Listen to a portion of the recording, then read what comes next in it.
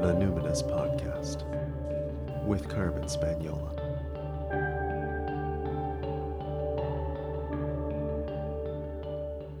Hi there, and welcome to the Numinous Podcast, where we usually have interesting conversations with everyday folks about the mystery of life. This podcast is a complement to the Numinous School, an online intuition development course for people who want their self-awareness to make a difference in the world. I'm your host, Carmen Spaniola, and what's different about this episode is it's the third in a three-part mini-series called Becoming Your Own Spiritual Advisor.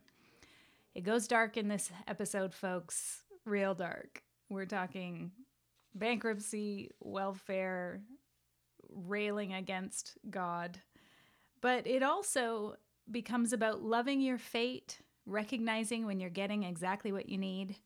And I share about how I came home to myself and to my spirit. Hi, I'm Carmen Spaniola. Thanks so much for being here for the third part of this three-part podcast, Becoming Your Own Spiritual Advisor. In part one, I did an overview of the stages of spiritual development and some of the qualities and skills and terms that are useful to know. And in the second podcast, I began to dive more deeply into those 5 stages of spiritual development. And now we come to what I referred to in the first podcast as the most important stage, and that is the incorporation. And here I'll quote my lovely Joseph Campbell, who I love. He said, at a certain moment in his life, the idea came to Nietzsche of what he called the love of your fate. Amor fati, the love of your fate. Whatever your fate is, whatever the hell happens, you say, this is what I need. And it may look like a wreck, but go at it as though it were an opportunity, a challenge. If you bring love to that moment, not discouragement, you will find the strength is there. That's Joseph Campbell. And then more simply said, David White, the poet, said, the night will give you a horizon further than you can see. I love that, because that is so true. The incorporation is the time of the indwelling. And at its easiest, it's a time of stillness, of taking a pause. But at its hardest, it's the long, dark night journey. Developing your intuition so you can become your own spiritual advisor requires sensitivity. Darkness cultivates an aptitude for sensitivity. So the incorporation is the time of deepening wisdom of the ecological self, the self that is woven into all things. And the first lesson of incorporation is acceptance. And the first thing you have to accept is that your momentum is irretrievably gone for the moment. And there is no solution and no idea that will move you more quickly through this time. Because it's not a problem, it's a predicament. Problems have solutions, but there is no solution to a predicament. There is only a response. And there's a beautiful image that I think really captures what this time is about. And you've probably heard people say, the deeper the roots, the higher the reach. So if you can imagine that you're a tree, your human self incarnate is the trunk. And you're reaching up to spirit, and your branches are having this kind of dynamic exchange with, the air and the moisture in the air and the sun, and it's the photosynthesis. It's this magical, beautiful, showy exchange that's happening. It's that sexy collaboration with the universe. That is spirit work. That is the ascent. That's reaching up to the heavens. Incorporation is soul work. It's the stuff that goes down, the stuff that goes down deep. It is the descent and the roots. And the work of the roots is dark and dank and solitary. And you're like this mole that doesn't know where it's going, and often the movement or the progress is like undetectable. That's the tough stuff. That's the stuckness. So I want to give you some of the associations with the incorporation. Night, winter, adulthood, sufficiency, sustainability, conservation, clarity, wisdom, the giveaway, determination, patience, faith, metal, white, north, buffalo, bighorn sheep, generosity, tribe, integration, and indwelling. Shadow attributes would include coldness, self-isolation, despair and depression, paralysis by analysis. So let's talk about that shadow side of the incorporation period that is disconnection and denial, having that emotional coldness or lack of passion, or just being in the dark, circling the drain with depression and despair. But here's what I'd like you to know. We usually come out of the long, dark night journey of the soul not long after we stumble upon the realization that up to now, our selfish self has been treating God like a possession. Because when you're just thanking Spirit for all the gifts that it's given you, oh, I like what you've done for me. Look what I've manifested. This is awesome. Life is great. You're really controlling the relationship. And we all do this. We want the fruits of a relationship with God. We want clear direction and purpose. We want comfort in distress. But we don't necessarily want God. We don't want God who allows us to feel pain or, pardon the double entendre, God forbid, a God who wants us to hurt in order to grow. And once we realize what our real motives are, really self-protection, self-fulfillment, all of that, then we can move beyond a desire for just the gifts of God to a relationship with God itself. We can shift from knowing about the activity and the evidence of Spirit in our life to a sense of deep communion with Spirit. But we have to release our narcissistic demand for our own fulfillment so we can move into the dark night way of knowing, where we can incorporate our deepest truth, our truest truth, the truth that rarely sees the light of day. Honestly, let's be honest. It's our selfishness. It's our shame. It's our guilt.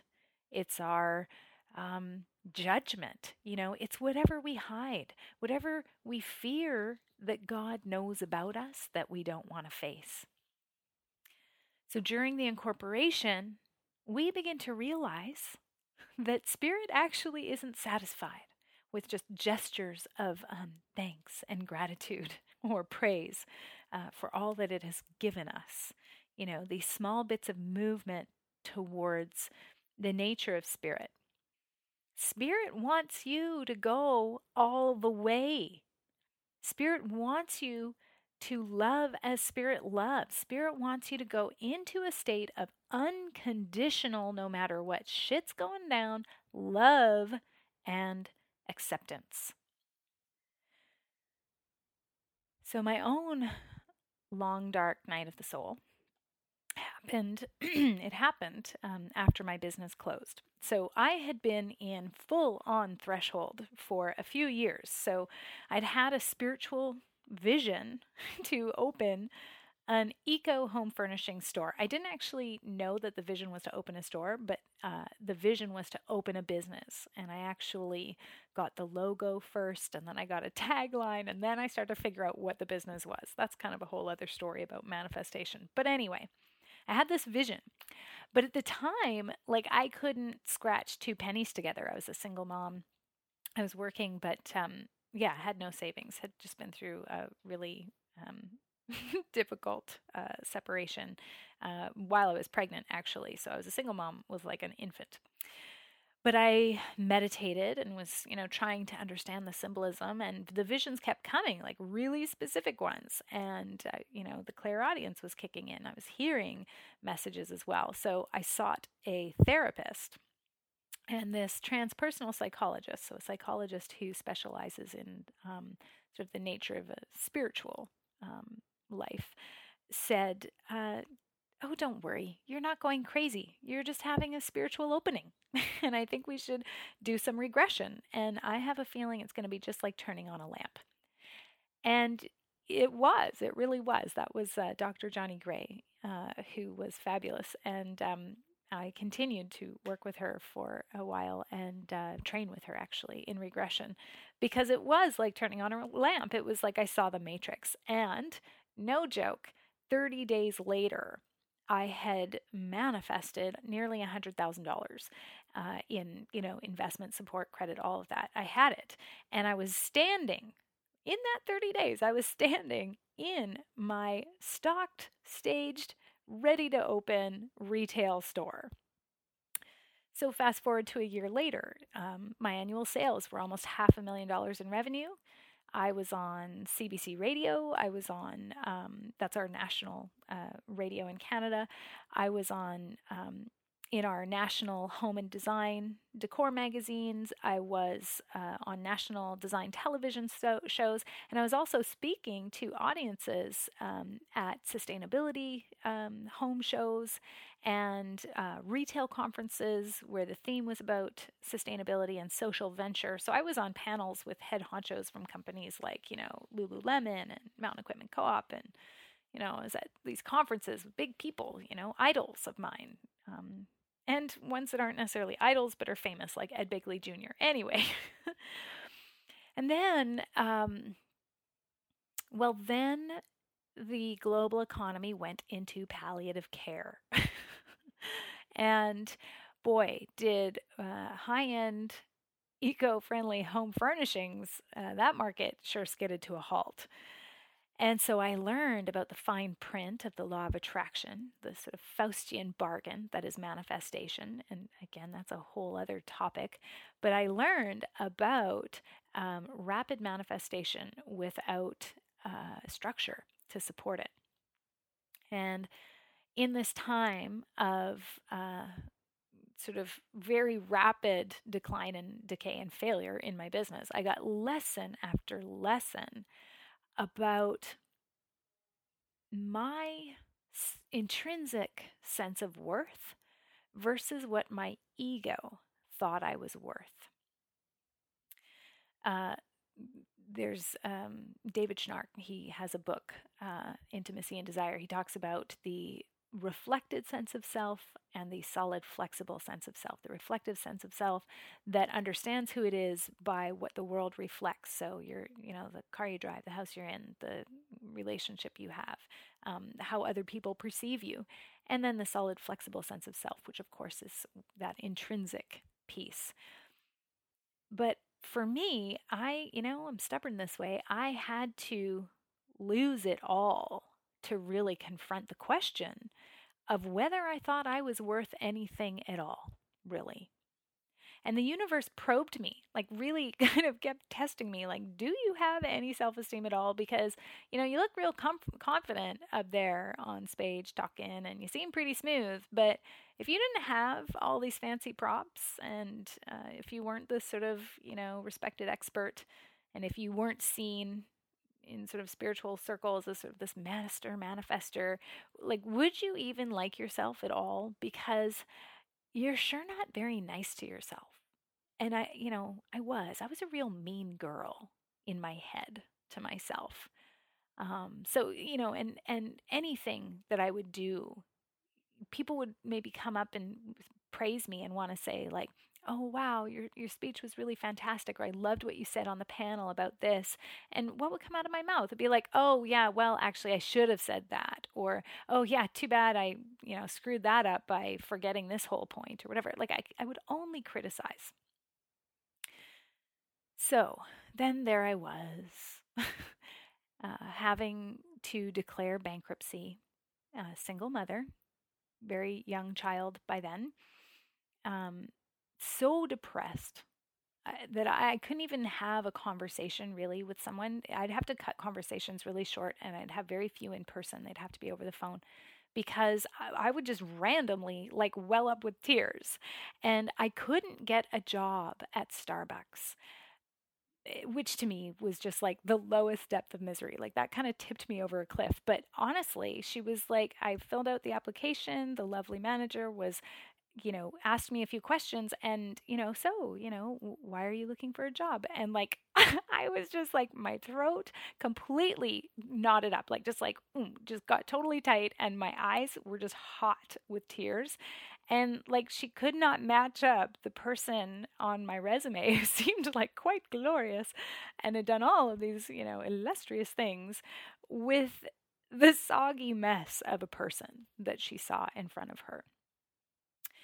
So, I was able to kind of stay afloat by selling all my things, my furniture, my clothes, and my daughter's clothes and toys and just everything on Craigslist. But I couldn't afford to buy groceries because they're expensive, especially when you're like me. You eat, organic and sustainable. So I actually was able to find like a roadside garden, literally, not like an allotment garden, not a community garden, because those things have wait lists and I needed food like now. But I found a roadside garden that a guy was had dug up on the side of the road, like the sidewalk kind of thing, and he passed it on because he was moving, and so I lived on kale and potatoes for like 9 months. And my daughter, I attended cooking school in France, so I was able to do some pretty good stuff with it. But thank goodness for superfoods. Anyway, and sometimes, people would come to visit me and they'd stock my fridge, but, because they could tell something was wrong.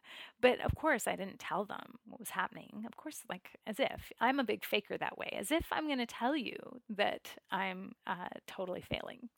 I was so self conscious and ashamed, and as if I was going to tell somebody that it took me 4 days of sitting in the parking lot at the welfare office before I could go in. I would take my daughter to school, and then I would go and I would sit in the parking lot, and I was waiting for a time when nobody would be in there.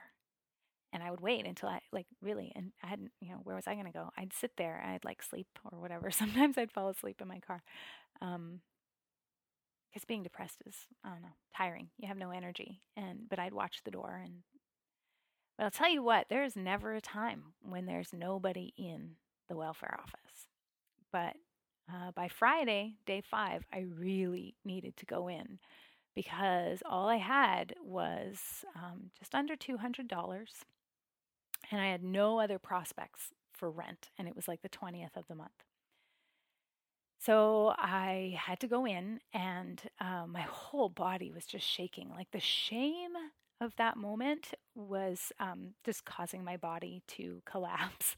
And I couldn't lift my eyes up off the floor because they were so full of like gobs of tears.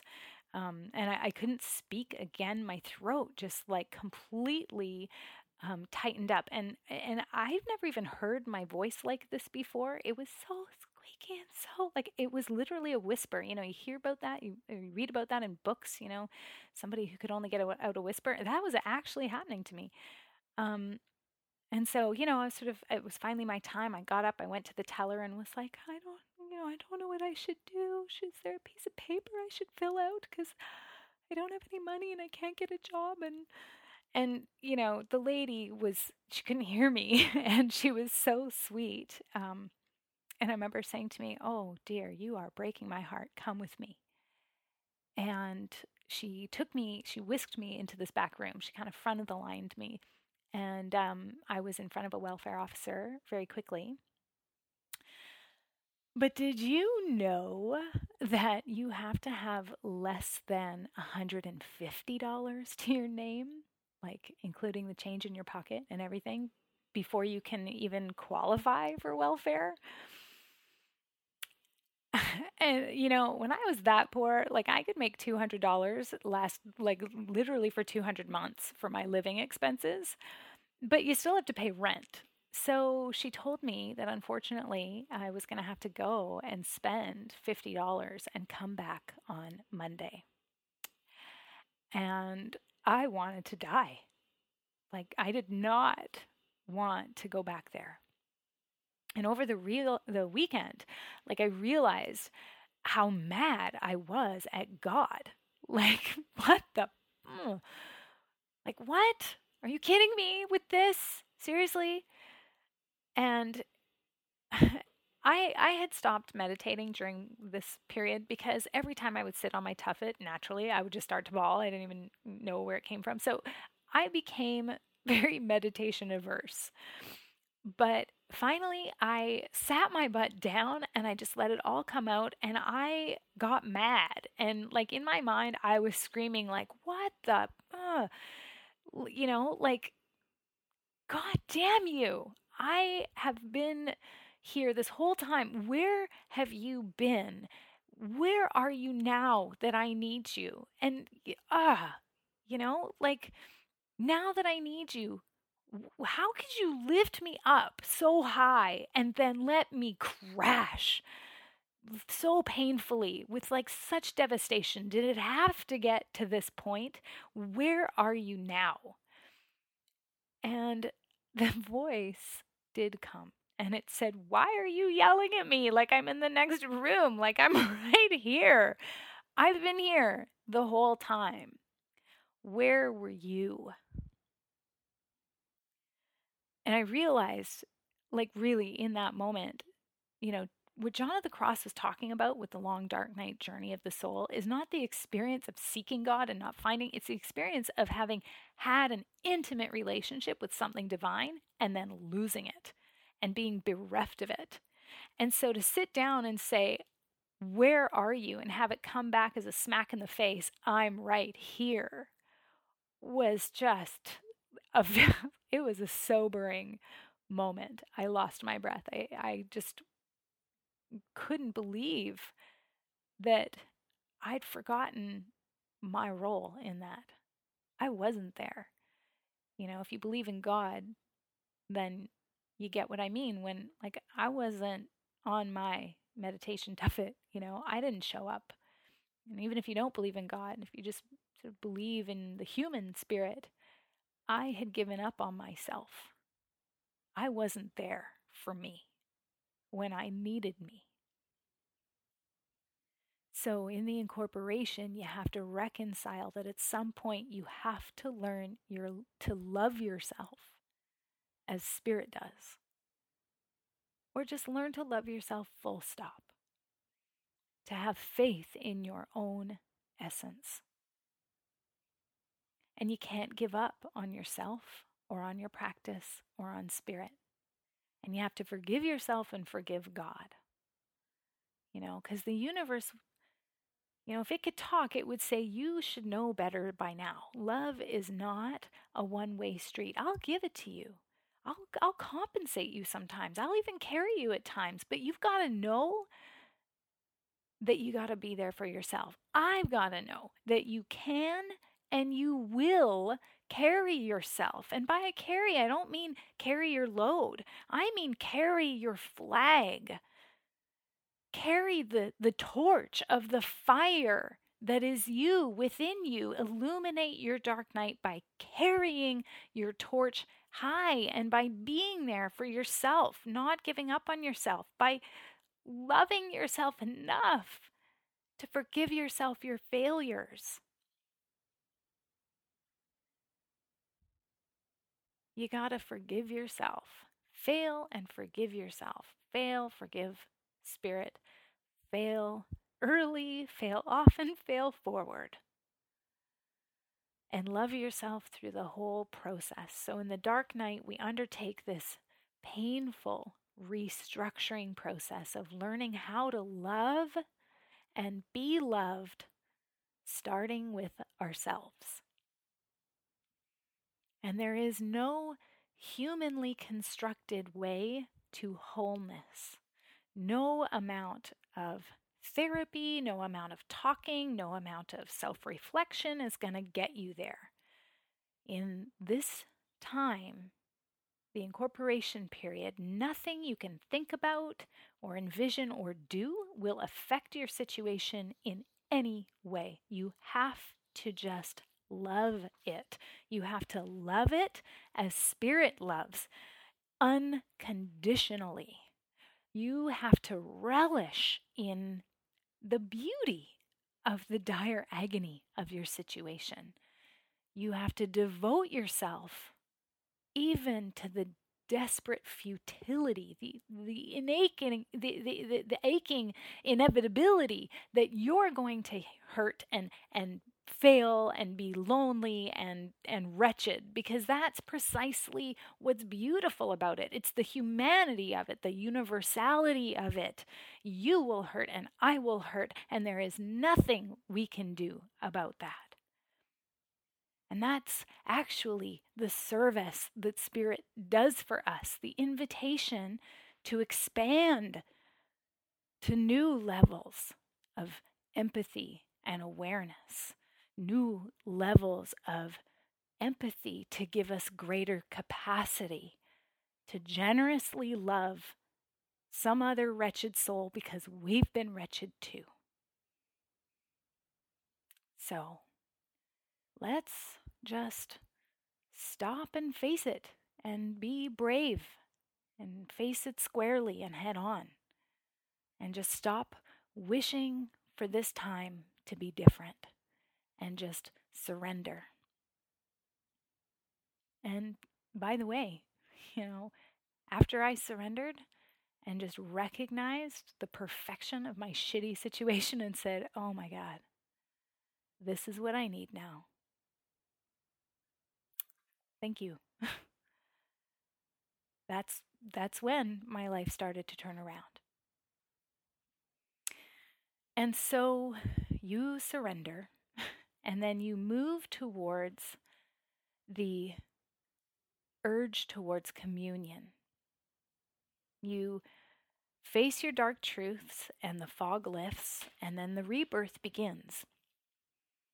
And I realized that I didn't get into very deeply the tangible skills of moving through the dark night journey, that incorporation period. But there are many.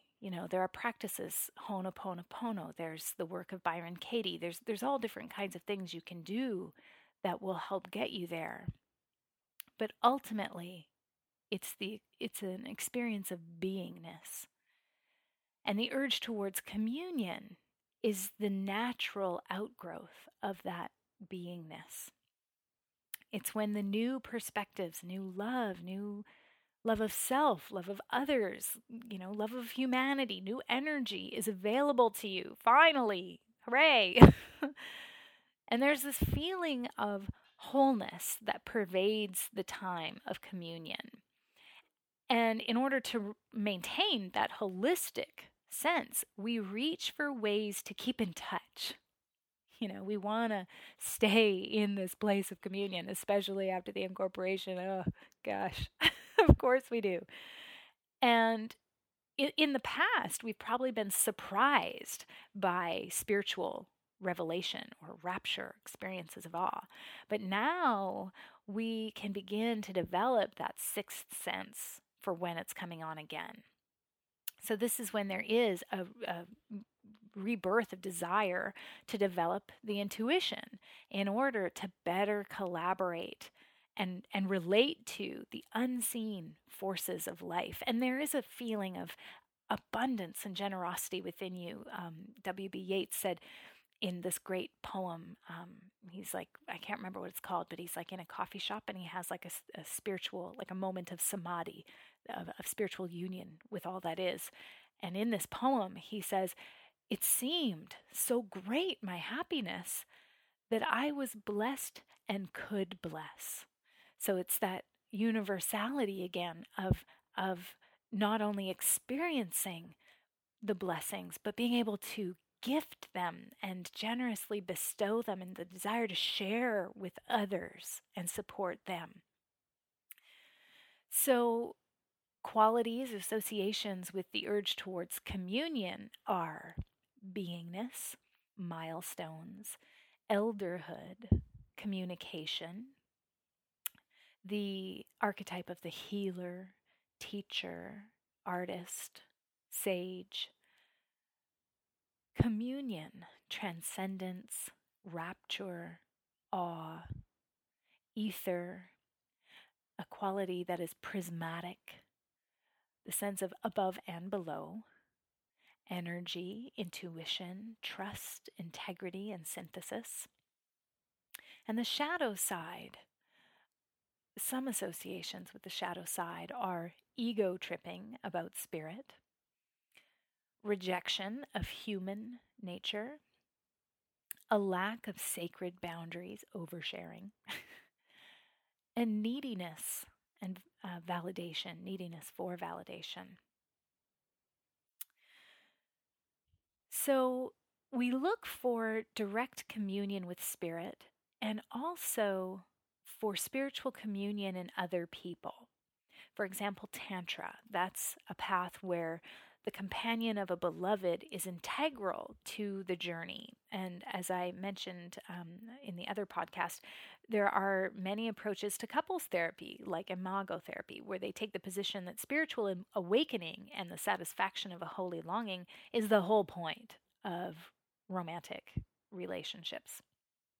And even non romantic relationships as well. So, the Sufi poet and mystic Rumi wrote thousands of poems about this guy Shams. And as far as we know, it was just like a completely heterosexual relationship. But they were so closely bonded in their brotherhood because they walked the spiritual path together, and they you know, contemplated spirit and the nature of soul together. And that's what I love actually about doing workshops and retreats with others on personal development or spiritual development, because when you're doing it together in those kinds of immersive situations, when we gather together to do the work together, the work is actually happening. We're not just reading about spiritual development or intuitive development.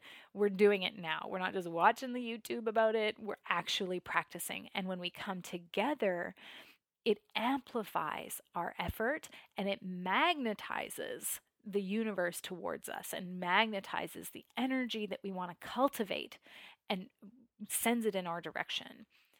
And, as you might expect, one stage of the cycle of spiritual development leads to the next. So, yes, in this period of the urge towards communion, you'll probably get deeper into your meditation or divination play or exploration, like with tarot cards or astrology or numerology or energy work, quantum touch, all of those things. You start to get a feel for which of your dominant clairs makes which modality easiest for you or most appropriate. And maybe, like me, you want to actively work to bring balance to your clairs. I don't know why I like that, but I just I had very strong clairaudience and clairvoyance when I started out, but now my clairsentience and cognizance has been developed quite a bit as well. For some reason, to me, that was very interesting, and I wanted to do that, and I continue to do that. And you'll gather with others. Maybe for you, I've talked about my Quaker experience a bit. I totally get that organized religion in the modern day is by many people considered to be quite, old fashioned or anachronistic or just too contrived. Totally get that. Not for everybody, but for many. But I went to that Quaker meeting and there was something so touching and moving about gathering with other people. And it was so familiar. It was like coming home. It really was. And, but yeah, it was familiar on an ancient level. And I expressed that at the end of meeting. They go around and say, who's new, who's a visitor, tell us who you are. And I said, hi, my name's Carmen, and this feels like coming home. And I got all, I cry easily, but I got all choked up and started crying. And afterwards, probably 5 Quakers said, oh, that's so nice to hear. Everybody says that the first time they come, right? So there's something really comfortable about coming together to share the experience and amplifying our resonance with spirit. But if for you a spiritual community doesn't feel quite right, perhaps you'd like to create one of your own. So when I moved to the town I now live in, I didn't have anyone to play the transformation game with me. And if you're not familiar with that game, you can find it on the Inner Links website, innerlinks.com, I think, or .org. And the transformation game was created by some residents, I guess, at the Findhorn Foundation in Scotland, a very famous eco and spiritual retreat in Scotland. And you've probably seen the angel cards somewhere. If you're a spiritual seeker at all, you've seen the angel cards. Well, they actually originally were just a piece of the gameplay of the transformation game. So it's an intuitive game of life. Everybody's playing their own game, and it's you ask a focus question, and you play the game to tap into your intuition to discern the answer to your question. Anyway, nobody in Victoria, where I live, knew it. And so I started once a month to invite people over to play. And they were people that I would just choose that didn't know each other. Some were clients, some were friends, some were very new acquaintances that I didn't know at all. Some were family. And I would invite them over and we would play. And that is how I trained. Basically, now I think there's 30 people in my town who know how to play this game. And anytime I say, "Oh, I'm going to host a big group game with multiplayers," there's like all these people's hands go up and they say, "Oh, I've got a board you can borrow." So it's a community, a kind of a faith community of my own creation. And maybe that might be something that you would be able to do to satisfy that urge for communion, to share your spiritual experience with others.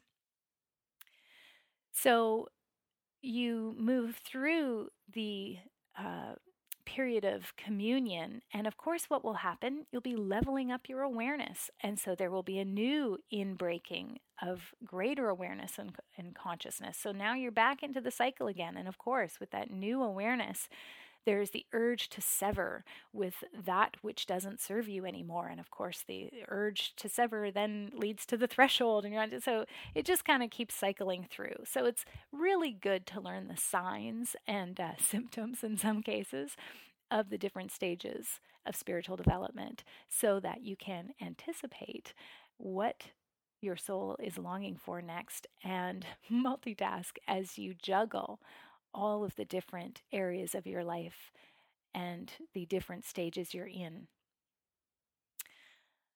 So I read recently an amazing blog post, or it's an article, that was just a tour de force takedown of TED Talks. If you don't know what TED Talks are, Google it, TED talks.com. I used to love TED Talks, but now they're kind of bugging me. They're a couple of years.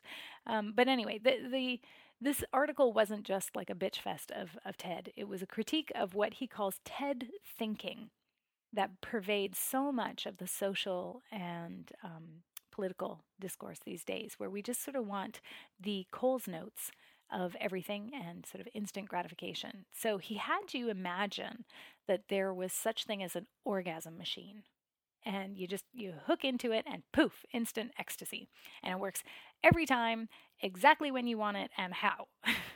And he said that TED Talks is like an orgasm machine for the mind. It gives the climax of epiphany, but without the challenge and tension of thought. And so much of what he said, particularly that line, resonates with me on the spiritual level. Don't rob yourself of the process of your spiritual development. Don't just hurry along the path and sort of skip over the obstacles when the path and the obstacles are what Spirit meant for you. Just luxuriate in the satisfaction of overcoming. Becoming your own spiritual advisor and developing your intuition, it's simple. It's really simple, but it's not easy. It's not an easy road. So recognize your inherent capacity for meaningful endurance. And if you feel that you don't have very much inherent capacity, cultivate it, celebrate it, and stick with the process. Harvest the riches of both the journey and the stillness. Live off your preserved harvest in the still times. Don't rush it. And besides, if you're trying to rush along the path, it really does no good to outrun your guide. So there's no point in trying to get away from where your guide is trying to lead you. If you want to become truly adept at living an intuitive life, you begin with loving as Spirit does. Love all of it, every part, including every part of yourself. And when you do, you become a spiritual nurturer. And as a spiritual nurturer, you're better able to navigate your path and help the journeyers with you. What I would love to do now is journey together. So if you haven't already done so, I'd encourage you to download the MP3 recording called Travel Deeper. And I created this recording as a way to explore your soul's history and any wisdom that's there that it might want to share with you next to help you orient yourself in your spiritual development and glean any insights or messages about what your soul is longing from you next. And if you don't have the Travel Deeper MP3, then you can go on my website and subscribe to my email newsletter. And when you do, you'll receive an instant meditation download that is a past life journey. And we can journey together that way.